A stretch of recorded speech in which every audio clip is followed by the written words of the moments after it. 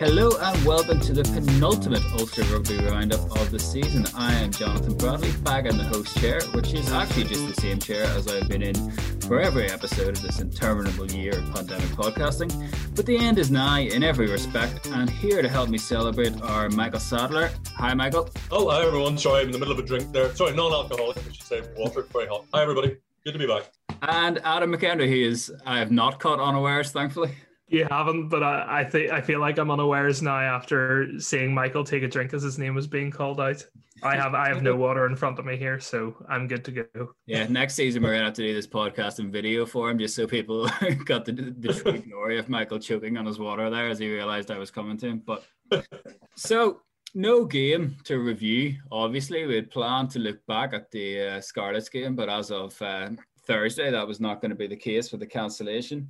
Obviously, there's a fair amount of interest into this week's game going ahead, not just from an Ulster perspective, but also from the Edinburgh perspective, who also had one COVID-19 case in their own camp. So, Adam, you were asking Dan the questions yesterday in the live section of the press conference about this game going ahead, and I suppose perhaps even should it go ahead, whether Ulster will have enough players to field what will look like a normal enough team. So what was his response yesterday? Yeah, I've got the phone on the table beside me just waiting for the call up because I feel like at some point it will turn to me.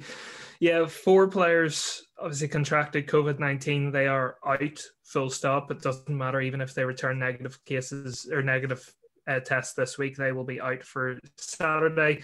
9 players are close contacts. If they return negative tests throughout this week, then they will be available for Saturday. But the problem is, as Dan was detailing to us in the press conference, these guys haven't been able to train for the last week and a half because they had to isolate once they were determined to be close contacts. So they've been isolating for 10 days, haven't been able to train. And in some cases, as Dan was saying, he might have to throw them into the team having pretty much not trained since for a week and a half before the game. So we believe their isolation ends on Friday, which means at most they're going to get captain's run on Friday before the game, and then they'll travel over to Edinburgh. So not ideal preparation. Dan says they haven't had enough players in training to have a full 15 against another 15, which ideally you would do in the build-up as ideal preparation. So not ideal for Ulster heading into this game, and whenever you consider the fact that it's a dead rubber in the Rainbow Cup, you're justified in thinking this game is one that both sides would maybe be happy just to set aside and not play. But that's the situation for Ulster going into this game, which is pretty wild, to be perfectly honest. Yeah, I mean, obviously the Wednesday, or as it would be this week, perhaps Thursday training session with the game in on Saturday with the 15 against 15 match. We always hear about the importance of the other members of the squad preparing the first team for the game that's going to come with that big training session in the week. Obviously, it's not going to happen. There's up to 20 players unavailable at the minute because you have to take in the injuries into consideration as well. Like there's seven key players out on the injured list at the minute, including both sort of front line loose heads, or the 2 top loose heads, and Jack McGrath and Eric O'Sullivan. So, Michael, as much as we all expected that the Rainbow Cup was going to see somewhat experimental selections, we could see things completely out of left field this week in Murrayfield if this game goes ahead. Yeah, we could very easily. It's head-wrecking, really, for Dan McFarlane and the coaching staff to have to deal with this situation. And, really, I mean, common sense should prevail here.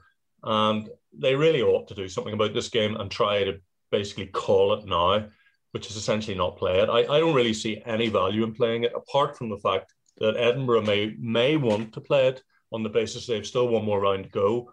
Other than that, I can't see any point whatsoever in playing this game with the current environment, not only at Ulster Rugby, but we're not even entirely sure what the situation is in the Edinburgh camp. Never mind, of course, the situation generally with COVID, I think, in Scotland as we speak. And it was a very surreal experience yesterday being part of the Ulster press conference, discussing these matters and hearing it all explained and thrashed out. And just thinking to yourself, how on earth can anybody, progress towards playing a game of professional rugby with this backdrop? especially on the basis that it's the Rainbow Cup and a utterly meaningless game, for both teams. But it must be an extremely difficult situation for all the players concerned and coaching staff. They can't train, and they've got to prepare for a game where guys could pick up injuries, which could linger with them over the course of the summer, and all for nothing, really. And particularly, I suppose, without being able to prepare properly is essentially what I'm getting at. And of course, the risks and dangers of travelling, being in Scotland, playing against the Edinburgh players, and what that may entail as well for players moving forward with COVID still very much out there. Have we ever had back-to-back podcasts where the game was cancelled at the end of the week?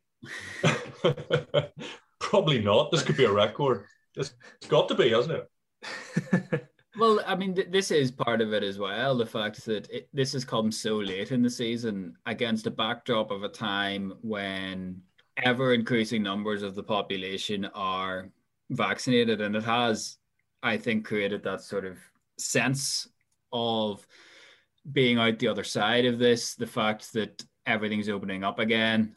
And then this was something that you sort of expected to happen earlier in the season, and it didn't. Dan McFarland mentioned that yesterday, that they got so far through the season without having a cancelled fixture, and then to have it at the very end is a disappointment in that regard. And then I suppose the deflation as well, last week's presser and an awful lot of the material that didn't get used was players talking about how much they were looking forward to playing in front of fans in Kingspan Stadium. Again, that now won't happen until next season. I mean, just, I suppose, as it would have put a cap on the end of a very difficult year on a hopeful note, I suppose, to see fans in the stadium. Adam, just how much of a blow was it to lose not the game, but that last home game of the season? Yeah, I think people don't realise how much having that final home game means to players, because both Greg Jones and Nick Timoney brought it up this week in the press conference, how they really wanted to give the guys who are leaving the team at the end of the season a good send-off. And no doubt the players themselves would have wanted to have that at Kingspan Stadium. You remember guys like Johan Muller and Ruben Pienaar, the reception they got when they left. And, well, I don't think anybody who's leaving at the end of this season would have gotten a similar send-off. Probably Louis Ludik would have been the closest to it. But you still want to have that one final hurrah in front of the home fans to say thanks for your support and let the players say thanks for your service on the pitch in return. So it's massive. And I feel for the players, I feel for the fans. We have been in a very privileged position where we've been able to get to the home games. And I was actually speaking to someone about this the other day, and I was saying, it hasn't really hit me until last Scarlets game how fortunate we have been, because there are people who haven't been to a game in person this season at all, and we've been able to go to all of them, and we're in a very blessed position to actually have done that. So I do have a massive amount of sympathy for people who have maybe gone a year, almost 2 years without actually seeing a game in person. So just to sort of cap off the season, I think it would be massive for Ulster to actually have this game. If they don't, they go into the summer having lost 4 games in a row. Their European season came to a terrible finish whenever everyone thought they could potentially win the Challenge Cup. They lose 3 Interpros, and they go into the off season with a lot of uncertainty over how to progress forward. So I think even just to have the Edinburgh game, for guys to have one final head out to look at what you're able to produce in a one-off game, and even just for the mental state of the guys, just to have one more game, just to round off the season. It can be in a positive mindset if they get the win, and it just gives the coaches something to take forward into the summer, would be massive. So for all the doom mongering of this game doesn't matter and this game probably shouldn't go ahead, to actually play it would be massive, I think, for the playing staff. Yeah, you're not wrong about the fans. Obviously, that Cheetahs game in February 2020 does feel like a lifetime ago, and there were, I suppose, 500 fans who likely hadn't seen the team play since that game that lost out in the chance. But that is, I suppose, the world that we're still living in. I mean, Michael, Adam mentioned it there, just about the sequence of results to finish this campaign. Scarlets game technically a draw, even though the points went to Scarlets, but it'll still feel like 4 defeats on the spin. Well, yeah. Assuming the game goes ahead, how important do you think it is that Ulster break this sequence before the summer so that we're not starting next season with, writing previews saying, the team that lost 5 in a row to finish the last campaign, or alternatively, given the way that the season's gone and given, I think as Dan McFarland described it yesterday, a competition that we have not fallen in love with when he spoke about the Rainbow Cup. Does the result matter on Saturday? I think the result will matter, yeah. I mean, I don't know if we will write it come the next season. We'll be so weary. I'm coming back refreshed, Michael. I don't know about you, but come August, I don't know. I don't think the off season's long enough now, Jonathan. Really, I think we'll really appreciate this break. I think, look, yeah, it's not significant really, but I think they do definitely. I mean, naturally, any team that goes out on the pitch wants to win, and the sequence is not a good look. And they will want to change that.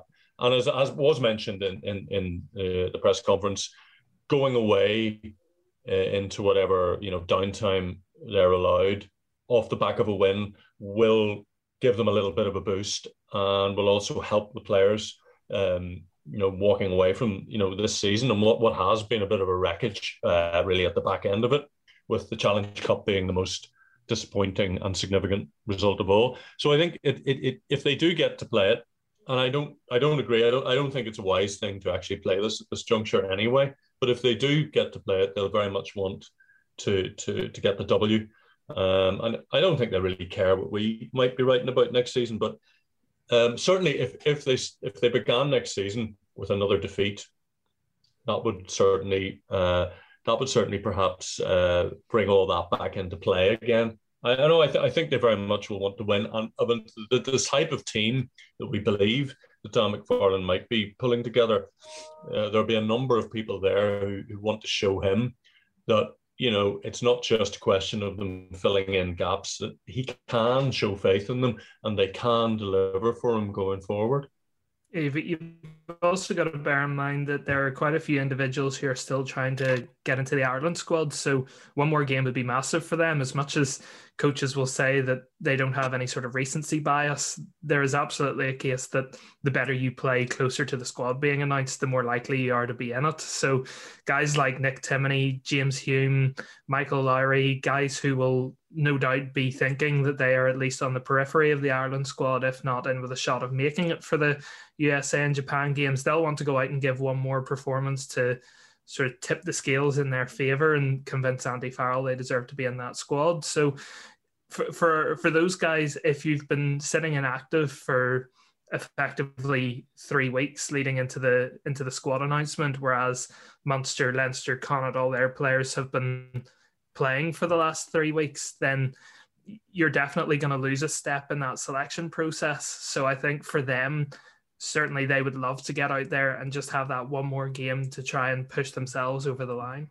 Well, you've led us into to a listener question that we had from Big Jim there, Adam. Will many of our younger guys get a run out in green this summer? So I'm going to ask each of you for the one uncapped player in Ulster that you think is most likely to play this summer. And I don't want to hear Tom O'Toole from either of you. Why? Because I think he's too obvious, frankly. Okay. He's been the third choice tight head. The top 2 choice tight heads are gone, And I don't want to cop out. Well, I'm going to cop out anyway. I'm going to give you 2 names. I think. I thought you were just going to give me Tom O'Toole there, even though I told you. No. He's not. Well, I could. I would go, because I don't really know that they both make it, but I do think one of them will. James Hume and Michael Lowry. So, those are the guys for me. Sorry, it's a bit of a cop out. It's not one. Anyway, if Michael's going to say 2, I'll say 2 then. I've already mentioned him, Nick Timoney. I think he's been brilliant since December, really, and I think it would be a travesty if he wasn't named in the squad at least. And I would like to hope that he would definitely play at least one of the 2 games. I think him and Gavin Coombs at number 8 would be an excellent little battle within the squad. And I'm going to go with Robert Balakoon as well. He's been brilliant since he came back from injury as well. I think he just has that predatory instinct down the touchline that I think Ireland would really benefit from. So those are the 2 I'm going to go for. Yeah, so you successfully named all the uncut players that weren't Tom O'Toole there. So by not giving you Tom O'Toole, I just forced you into a different type of cop out. But there we are. You got any ones you want to throw in, Johnny? Well, I think the Nick Timoney one's an interesting shout because he's definitely over the last 5 months probably put his hand up more frequently than anybody else within Ulster. But then you look at Keelan Doris coming back. You look at, as you mentioned, Coombs. You look at Scott Penny. Obviously, CJ's retiring and Jack Conan's on the Lions, but there's still just such a glut of options there. Well, I feel like you won't take O'Mahony on this tour. I feel like this is the kind of tour where I don't think. Yeah. But then you still need a sort of small cadre of leaders, I think, to get real value out of it. Plus, you don't want to lose to Japan again after the World Cup.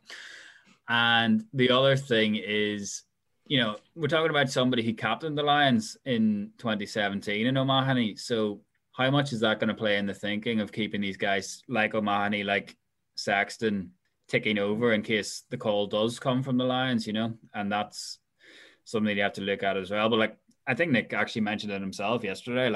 The competition in the back row is unreal. And do we know where Dan Levy is in regards to his recovery? I just can't remember. Is he going to be available this summer or not? I'm not sure. I think he's available, but it's one where he's been out for so long. I think you can't justify bringing him in over guys like Coombs or Penny or if you pick Levy over Penny from a Leinster perspective, I think that would be really harsh on the form that Penny's been showing because he has been outstanding in the Pro 14 this year. So to drop him for a guy who has played, I think, only 4 or 5 games over the last year and a half, I think that would be extremely harsh on Penny. Huge amount of credit in the bank, though. For you have him, wouldn't best player in the Grand Slam in 2018. I know that's more than 3 years ago now, but would you not have him involved? It's a competitive position where you look at James Hume and you mentioned the centres. For me, James Hume's been the most consistent Ulster player across the season, probably along with John Cooney once he found his form again at the start of coming into the start of the season, I suppose. And you think about Bundy Aki being away, Robbie Henshaw being away. Obviously, Ringrose will still be there. Chris Farrell's still around. Plosky. Hard. I know. Yeah, but and you also very good for Connacht. That's true. You don't know as well what Andy Farrell's really looking for here now, do you? Whether he really wants to use this to explore depth, or whether he just wants to make sure that he wins the games. I'm not entirely sure. If you look at how Ireland approached the 2017 tour, that was used to give a lot of uncapped guys their first experience of Test rugby. And I feel like this is the time that you would do it. If you look at other ones, once you get to the other side of this tour, you're sort of starting that 2-year run to the World Cup where you're starting to get your team together and there's no real time to bring guys in on a whim and hope that you can start to bed them in. This is the last chance where you can get guys in and say, here's the international setup. This is what we expect of you. And if you're going to get called up from here on out, now you've got a taste for it. I think this is like the last chance saloon for guys to sort of say, you're in our thoughts for the World Cup. And if not, then you've really got to impress us at provincial level in order to break your way in. Yeah, I mean, it certainly was the last time. You look at 2017 and that was Jacob Stockdale, James Ryan, Andrew Porter, all making their debuts, really with a view to being key pieces to varying degrees by the World Cup in Japan 2 years later. So, yeah, I would say it's a very similar boat. This is a sort of not finalizing of the panel, but this is, I suppose, looking at the group that they're going to move forward with in the next 2 years of this cycle. So, yeah, it's going to be a fascinating squad announcement. I think it's announced the week after the final, I believe. So it's that week after the 19th of June is when we'll know. So, yep, certainly one to watch out for. So, also from Big Jim, we have a second question of, do we know anything about the conference makeup for next year's league? Not necessarily the conference makeup, but Adam, what do we know about the structure of the fixture list, I suppose? Well, yeah, we don't have confirmation on how the conferences are going to be structured, but we assume it's going to be something similar to this year, where it'll be 2 Irish, 2 Welsh, 1 Scottish, 1 Italian, and then you add in 2 South African teams. So you have 2 conferences of 8 to make up the 16 teams. And then there's only going to be 18 games in order to reduce the schedule. And that hopefully means that you'll have more games where the top stars are playing. You'll play 1 game against every other team. So you'll play them either home or away. And then the extra 3 fixtures will be against the other Irish provinces. So you'll play both home and away against the Irish provinces, and you'll play either home or away against all the other 15 teams. So I suppose the biggest takeaway from this really is the fact that who's in your conference isn't as important as it has been previously, because it doesn't influence your fixtures anymore. Essentially, yes. Because there's no value in teams only making our trip to South Africa to play 1 game. So you're going to have a South African away trip, presumably that encompasses your 2 South African away games. But it's not a case of, oh, you're in the conference with Edinburgh, so you have to play Edinburgh home and away. Or I suppose the more prominent example was always whether you got the better Welsh teams or the worse Welsh teams, or the better Italian team and the worse Welsh or Italian team. So you had an uneven fixture list. So that shouldn't really be the case anymore, apart from the fact that on the basis of this season, Ulster's extra 3 games are going to be against the 3 best other teams. But the thing is, this almost negates the conference system, though, because the conference system meant that you had home and away fixtures against the other teams in your conference. But if you're not playing home and away against the other teams in your conference, then you may as well just have 1 league where everyone plays against everyone, and then you have the 3 extra games against the teams from your own country, and then the top 4 go through to the playoffs anyway. Yeah. Tearing down the Pro 16 structure, one logical argument at a time. It's not even out yet. Like, the best case scenario for this is probably like mid-July. Like, that's the earliest I remember getting fixtures, I think. So I would be all for adding in quarterfinals as well, to be honest. I think we did have quarterfinals. Well, notional quarterfinals. Yeah, but I'd be all for like the top 8 making the playoffs instead of just the top 4, being a little bit more inclusive and extending the playoffs a bit. Adam, with absolute every confidence here that the standard of the league is going to be considerably higher. Listen, the 8th best team in the league is going to be worth a playoff spot. Benetton are on the rise in the Rainbow Cup. I can see them winning the whole thing next year. You know, they couldn't win a game in the Pro 14, but they're going to be the Rainbow Cup champions. So that just shows you the quality of the league, top to bottom. Listen, add in the South African teams and Benetton come to life. Like, I think this is probably the best addition to the Pro 16 for the Italian sides since the Italian sides were added. Well, speaking of improvements, Jack Fogarty asks, what areas need strengthening for next season? Positions would you hypothetically want to sign a player or develop further young talent? So, Michael, which position group, I'll take this as, do you think Ulster need to see the biggest improvement in next season? Well, it is hypothetical, of course, because they're not signing anybody. So, well, even just improvement from the players that are there in that position group as is. Front row, definitely, I think, and to a certain extent, perhaps the second row, the front 5, I would say, primarily. If they could, they would need, I think, improvement there. And obviously, if they could have signed more players, ideally, maybe, in and around that benchmark, that's what I would say anyway. Leonie Nakarawa, we assume, will flip second row, back row. We're not very sure where he's going to necessarily fit in. Presumably the back row, I suppose, but not necessarily. It's not entirely clear. Maybe he won't even make the team. I mean, who's to say? We don't know. But that's what I would have thought anyway, on the basis that the other areas are reasonably good. Though and with Michael Lowry, also perhaps try him out a wee bit more at out half again as well.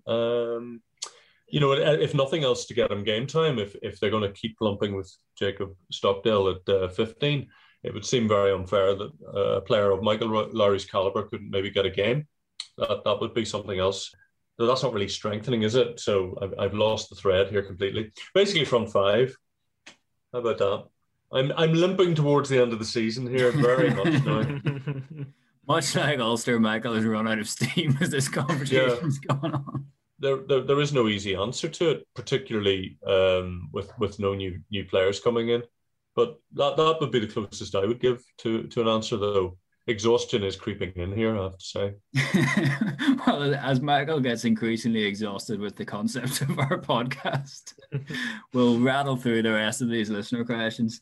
The weekly donal with David Drake leaving, will his role as senior athletic performance coach be replaced? Yeah, well, it's already being advertised. I think the deadline was extended until Monday. So if anyone's 7th, if anyone's out there with qualifications, they still have the opportunity to apply for that. They're waiting for Adam to put in his form. I think I would be great in that role. I'll put my name forward right now. Consider this my official application. You get everybody playing golf. Isn't that what you do? That'd be athletic performance to be about golf course, right? Half the squad already play golf, so I just add a bit of an extra athletic perspective to it. Make them sprint between the tee and their ball every time. There you are. Get that cardio going. You've just put in your application. And fixing the problem of Ryan's taking too long. You're killing two birds with one stone here. Man, get me a job at the PGA and with Ulster Rugby, and we'd solve every problem that each sport has.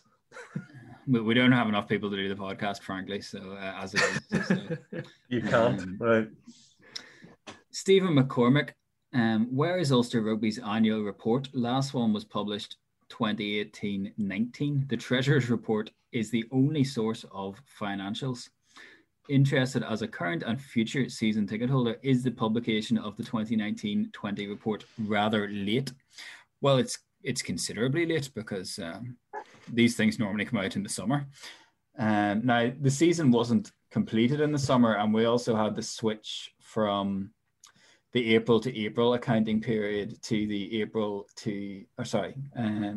July to July accounting period. Now, Stephen mentions the financials there, which I think is the only thing that anybody really sort of flicks to first in this report, just to see what the budget is and how Ulster have hit their financial targets more than anything else. So David Nucifora has been speaking this morning, and this is actually just finished before we started doing the podcast. So from the financial aspect of it, Ulster next season, as will every aspect under the RFU auspices, will be operating under a 10% reduction of budget.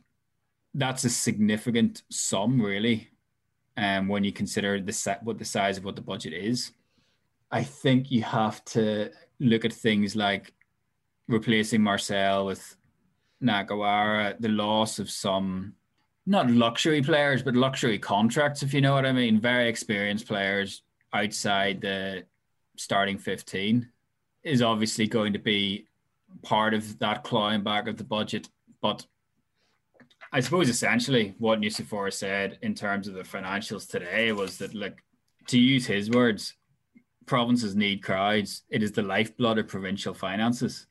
So the RFU lost 35 million last year and is on track to lose 30 million this year. So it doesn't take an economist to work out how long that's going to take to claw back. The impact of this is going to be felt for years upon years upon years in terms of professional rugby, in terms of rugby at all levels.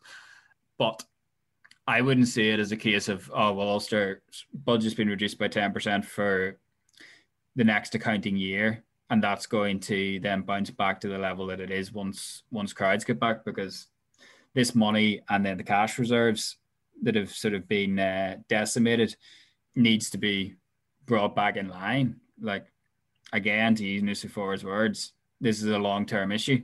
So not helpful in your very specific Ulster requests, but in a more general sense, that's what Nucifora was saying about that this morning.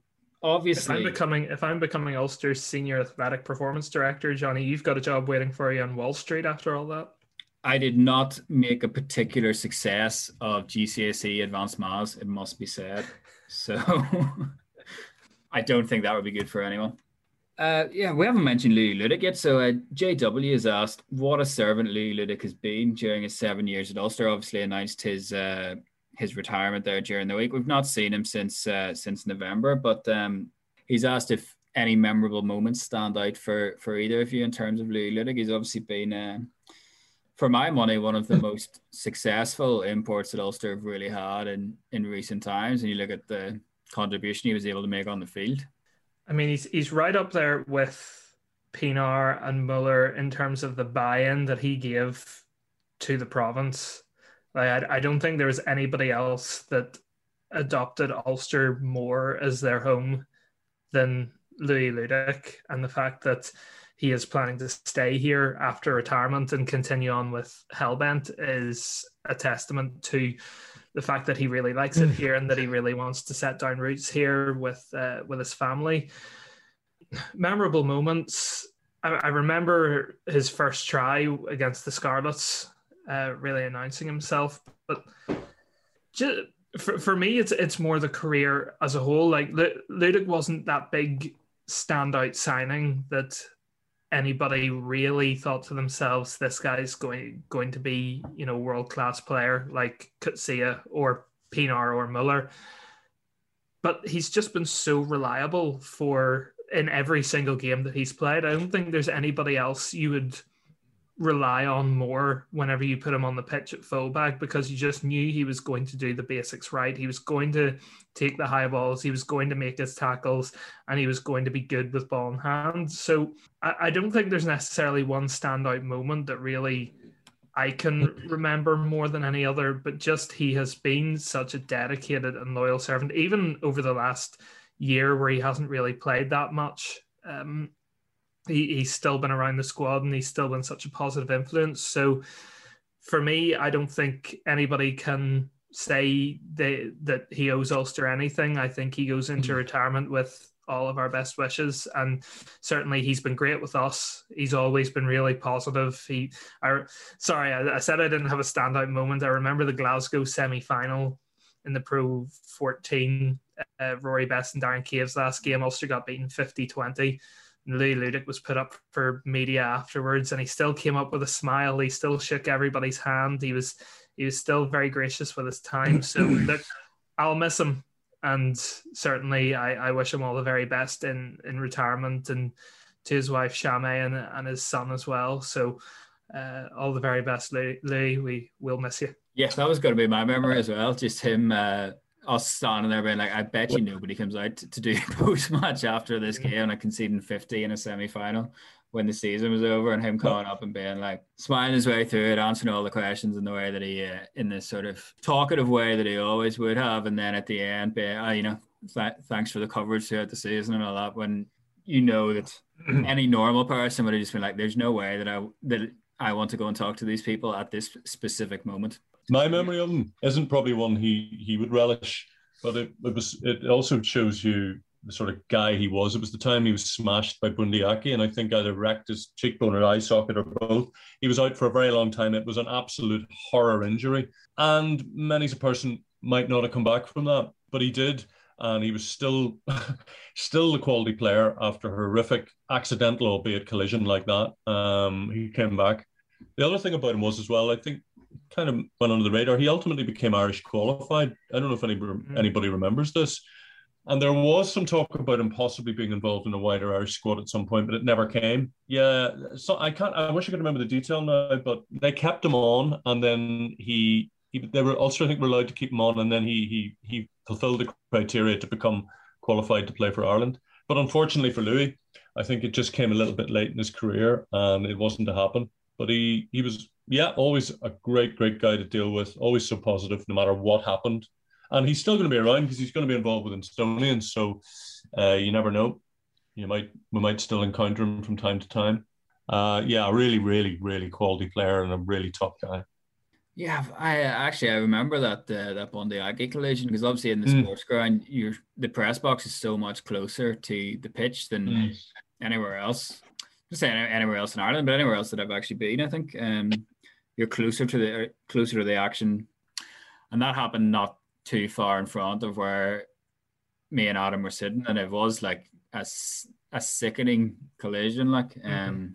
But yeah, definitely, because you talk about the Irish qualified thing. It was he had a 2-year contract originally, and then was given an extension in order to become Irish qualified, so he didn't count as against the NIQ quota, which was stricter back then, I suppose. But I always think it's mad that he essentially was signed by David Humphreys to play under Mark Anscombe, and by the time he arrived, neither of them were there. That's right. He had I think it was the clause in his Agen contract that only kicked in if they didn't win promotion, and then he had like a week or something to decide once that had come to pass, and by the time he got here, yeah, both of them were away. So yeah, as you guys have both said, just you couldn't have asked for a more reliable import, I think, or someone to have bought in to the place as much as they have. So yeah, I'd echo your statements and just all the best to him for the future. Yes, just as our last one here, we have another one from Cher K. Martin, who sent us a lovely message of thanks for our podcasting over the season. So thanks very much for that. We do appreciate it. After last weekend, Munster v Cardiff in particular, is it still possible to justify the experiment that is the captain's challenge, or is it time to scrap the concept and move on? Adam, I know you've got takes on this, so I'm going to throw this to you. I despise the captain's challenge. Like I really do, and I think I've spoken about it on another podcast. I was chatting to someone who has a refereeing background, and he was saying he was watching one of the games recently, and it took 2 hours and 15 minutes to play the game, and the ball was only in play for 35 minutes or something like that. And a lot of that was down to captain's challenges that just keep slowing the game down. And the thing is, players are challenging things that they're not even sure about. Players are going up to referees and saying, we want to challenge something, but they can't pinpoint specifics about what they want to challenge. And that for me is the issue. It's not we want to challenge number 10's hit on number 5.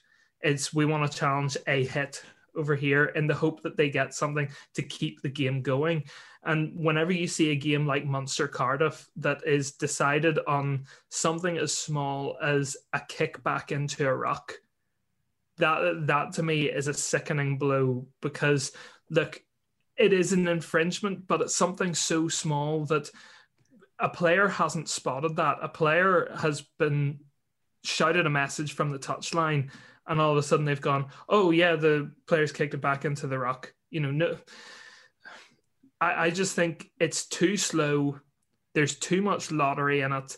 And to be quite frank, referees have a tough enough job as it is without these small decisions that they've missed being thrown up. There is a human element to it where referees will miss decisions. And as frustrating as that is for fans and for players, that's the nature of sport. Players make mistakes, referees make mistakes. It happens. We don't need players randomly challenging things in the hope that they get a call because a referee missed a small infringement. I completely agree that it works in cases where someone has been hit high and it should have been picked up. But it's got to the point where players in South Africa are challenging line-out infringements, like a line-out not being straight or the tiniest bit of contact in the air, just to try and slow the game down and try and win a call. Like, I don't like it. I just think that if you look at the Rainbow Cup as a whole, there are too many decisions that are marginal that have changed the outcome of a game that ordinarily they shouldn't have. And even if the captain's challenge was made a permanent thing, it's got too much power. I think you've either got to put really strict parameters on what you can challenge, or you've just got to scrap it altogether. Yeah, well, I think that's it. Like, I think whenever it came in, and I think I said this on the podcast itself, like, I think you had to look at anything that you could do to try and make the game safer and explore those avenues. But, like, I think you've highlighted it well there, Adam. Like, this idea of the final whistle blows and whichever team wants the game to keep going challenges something. And what are you challenging? Oh, anything. Because you can't find an infringement in any play in rugby if you look hard enough. It's not like tennis where it's cut and dry, the ball's in or out. It's not like football where if you go looking for something, you won't necessarily find it. Like, if you want to look in rugby, you will find it. So the only option is to do what you've done or do what you've said there, and which is what they have in the NFL. You can challenge X, Y, and Z, but you can't challenge A, B, and C and make it very much defined, because there's been too much confusion. Like, the idea in that first Munster-Leinster game of, oh, you can't challenge that, why? You can't challenge a non-decision. But we've seen so many non-decisions then challenged throughout. So it's been a muddle. Not a fan and not a fan. Do you anything in its defence? Anything in its defence? The only thing I could think of in its defence is if indeed maybe an official has got a call wrong, which has been absolutely vital to the end of the game. I think that did happen, didn't it, with the Ulster Connacht game, when Michael Lowry, when they looked at it, had indeed committed an infringement. But on the whole, I mean, I'm sure we've all seen situations where people have just used them to almost try and get players off the field. And I also, at the end of the Munster Connacht game, Connacht were leaping around. They thought they'd won the game, but no, we came back for a captain's challenge because Peter O'Mahony looked at incessantly whether the ball had been knocked on or not. I think was it Stephen Archer? I'm not sure if it was or not. It turned out that after quite a few replays with Connacht then having to, stop the celebrations with a number of replays, and it was just interminable, if I remember. The match was over. Connacht had deserved to win. Give them the bloody win. And it turned out it was a knock-on. Anyway, they reckoned. But, it was just, what I think it's a switch off for people watching. The games can be pretty boring enough at times when people get penalties corner. This element might bring drama, but I think it brings actual boredom in the end, particularly in situations like that. We see enough replays with TMOs and other situations, but to have this hanging over it as well, and then when you get, was it the last 5 or 10 minutes? Yeah, you can challenge anything at all. And, perhaps, in some of the instances, it's been a good thing that the captain's challenge has been used earlier and lost, because then, well, that's one side, it can't use it. But yeah, I think it makes the closing parts of the game a nonsense. I couldn't really mount a defence. Unfortunately, I really ought to, in terms of balance here, go against Adam and say, oh, no, it's actually not a bad thing. But I can't, because the game it takes longer, and the games are long enough as it is. So, please, no more. Please stop it. To take your point, Johnny, about safety, I completely agree. Anything that we can bring in to make the game safer is a good thing. But what does the captain's challenge add to safety that a TMO isn't already doing? Like, you have a TMO checking every instance that they think is not a safe play. If a referee thinks that there might have been foul play, they ask their TMO, will you check that? And if the TMO spots something that the referee has missed, they'll say, we need to check something. And you've got 2 assistant referees who are watching the play as well, who can stick the flag out at any time. A captain's challenge, I don't think a player is going to notice something that is foul play that one of the referee, the 2 touch judges, or the TMO is going to miss, given that the angles that they all have to work with. I don't think a player has another angle or will have another perspective that one of those 4 will miss. So, and for the Munster Cardiff, the final, I didn't even realize that kicking the ball back into a ruck was an offence. I thought that was just counted the same as sort of rolling the ball about to get it in the right position to pass it from the scrum half. So for me, look, the sooner I can go, the better. By all means, keep the goal line drop out. And I'm not a big fan of the 20-minute red cards either, but the captain's challenge for me just has to go. Yeah, I don't like the dropout because it takes away the 5-meter scrum, but I understand why they're doing it, because scrums are very boring as well and take how many resets, etc., etc. So I understand the logic behind it, but I don't particularly like it. No, I do like it. I think, and Marty Moore was interested on this last week, I think the idea that teams now actually, when they're going for the line, have to be sure that they're going to get over rather than going for the line and saying, right, well, we'll just reset and have another scrum and go again. I think it adds a bit more jeopardy to goal line situation. So I do like that personally, but yeah, captain's challenge. They've tried, but it's not really worked, which is an apt enough description of this podcast too. So we can all understand where they're coming from. But on that note, we're going to wrap for this week. We will be back next week to hopefully, fingers crossed, look back at Edinburgh and no doubt continue the 6-week long wrap of this season looking ahead. So I have been Jonathan Bradley. Thank you very much for joining us. Michael, thank you for your input. Thank you. This time I'm paying attention. I'm not drinking water, so I've done this properly this time. That's good. Thank you very much. Always appreciate it. Adam, who now for some reason is drinking, thank you for your input. It is water. It is water. Yes, thank you very much, guys. Always a pleasure. Stay safe, everyone. Thanks for listening.